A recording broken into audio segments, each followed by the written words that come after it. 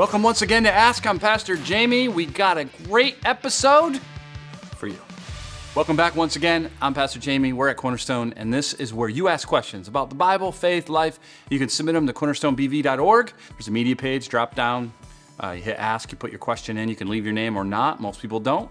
Remember, if you have a question, someone else does. So you put it in the next few weeks, whatever, keep watching. You'll see your question and see what I have to say about it. All right.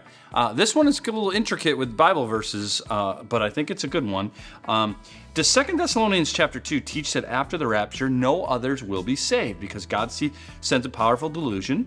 And if so, how do they show up in heaven in Revelation 7:14? So let me give you at least some of that. All right. In 2 Thessalonians, Paul is dealing with a very specific problem. The Thessalonians were believing some kind of circulating lie, probably a letter with the falsified name of Paul himself. We don't know for sure, but probably saying that that the day of the Lord, right, the end, has already happened. And they were starting to believe that. And so Paul was like, no. Remember what we taught you.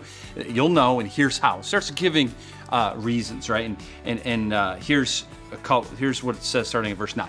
The coming of the lawless one, or the Antichrist, right, is by the activity of Satan with all power and false signs and wonders, and with all wicked deception for those who are perishing, because they refuse to love the truth to be saved.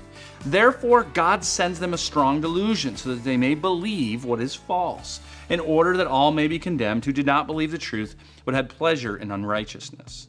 Okay, so first of all, which we've dealt with, and I'm not going to again, at least for this question, we've dealt with many times on Ask, is the various differences on the views of the rapture. It seems like, in this case, Paul is saying that the end, when the Lord comes and gathers his people, all is one event, right? So some are pre-trib, some are mid-trib, not as many, and then there's post-trib, meaning the rapture happens, the gathering of God's people at the day of the Lord. That seems to be what Paul is saying here, but there's plenty that disagree, and that's perfectly fine. But if that's the case, right, then what that's saying is during the time of the Antichrist, there's going to be those who have rejected the gospel, are not going to be saved, and God sends a delusion in judgment to them.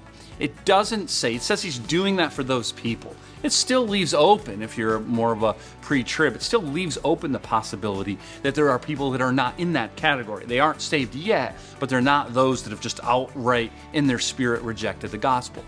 God knows those hearts, God knows those lives, he knows their past, present, and future, and so that's just part of the judgment of those who will never be Christians.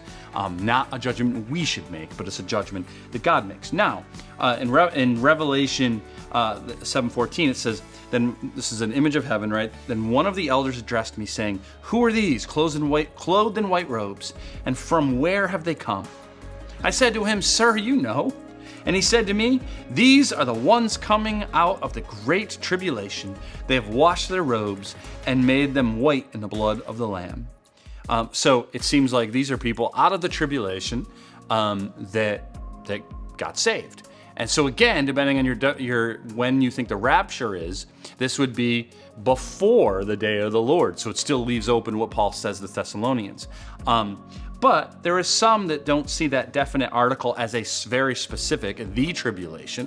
Some think that scholars believe that he's talking about tribulation of being a Christian throughout the age of the church. And so it leaves open for it either way. And so what I would say is that it's not an absolute 100% crisis that we know exactly how God is going to do that. When the time comes, we will know what to do with it, how to deal with that, and what God does is perfectly just and perfectly right. Okay? All right. Second one, another good question. You guys are good scholars here watching Ask. You should do these episodes and I should ask questions. Who is the angel of the Lord? And so there are many times in Old Testament and New Testament where it says an angel, or angels plural, or just angel, and in both Old and New, right? But there is very specific verses, I won't list them all out, you can Google it, where it says definitively the angel of the Lord, where it seems to be a separate being that it's distinct. And they usually usually the angel of the Lord speaks as God, identifies himself with God, and exercises the responsibilities of God. Let me give you one example from Genesis chapter 16. This is when Hagar has been cast out of Abraham's family. The angel of the Lord found her by a spring of water in the wilderness, the spring on a way to Shur. And he said, Hagar, servant of Sarai, where have you come and where are you going? She said, I am fleeing for my mistress Sarai. The angel of the Lord said to her, return to your mistress and submit to her. The angel of the Lord who said to her, I will surely multiply your offspring so that they cannot be numbered for the multitude. Right? So that's speaking as God. I'm going to do that, right? And the angel of the Lord said to her, behold, you are pregnant and shall bear a son, and you shall call his name Ishmael, because the Lord has listened to your affliction. And so you can kind of see throughout that account, the angel of the Lord seems to be speaking at a level as if God.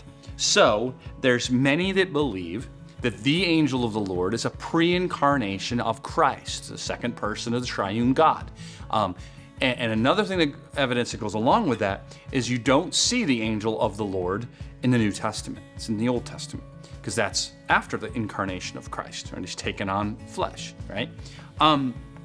There is one time where it says the angel of the Lord, and that's in the visitation to Joseph, but it's the second time he's mentioned, so it seems like he's saying the angel that we've already described, right? Other than that, not mentioned in the New Testament. Do we know it definitively? We don't, but it's kind of a cool concept when you look at those times where the angel of the Lord was there, that might have been Christ before he took on flesh and was born in Bethlehem. So take that for what it's worth. Lastly, not too long of a question, in Genesis, God rested on the seventh day. Has God rested since then? So that's a little bit of a lack of understanding what it means. God did not rest from being God on the seventh day. He never rests, never slumbers, never sleeps, right? So he's always God, all-powerful, all-knowing, in control of all things. The seventh day, he rested from creation because in his first 6 days, he created everything and everything was perfectly good. And so he rests in his glory on the seventh day. That also provides a later pattern for human beings, how important it is for us to rest and to Sabbath, to both recoup, to enjoy God's creation, and to also acknowledge that he is the creator and we trust him in all things. And so God didn't rest in the same way we all do. So no, God has never rested and he won't, so you don't need to worry about something happening in your life when God's taking a nap. Okay? Good question. Hopefully you will submit all of your other questions to cornerstonebv.org, and we'll answer them in an upcoming episode. In the meantime, see us this weekend, Saturday at 5 or Sunday at 9 or 11, to gather to worship our Lord together. See you then.